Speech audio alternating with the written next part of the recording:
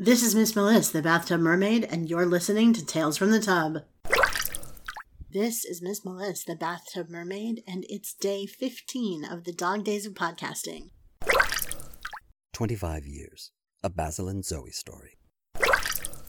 Year 11. Steel.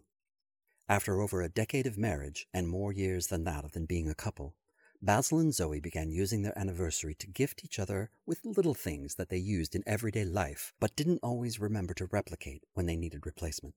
Her gift to him was a new set of darts, since the accuracy game had become a favorite pastime in the officers' lounge. His gift to her was a set of strings for the guitar she'd inherited from her father.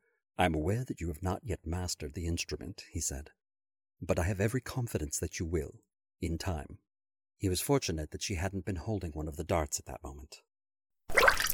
The Bathtub Mermaid Tales from the Tub is written and produced by Melissa A. Bartell under a Creative Commons Attribution Share-alike, Non-Commercial International 4.0 license. For complete show notes and my contact information, please visit www.bathtubmermaid.com.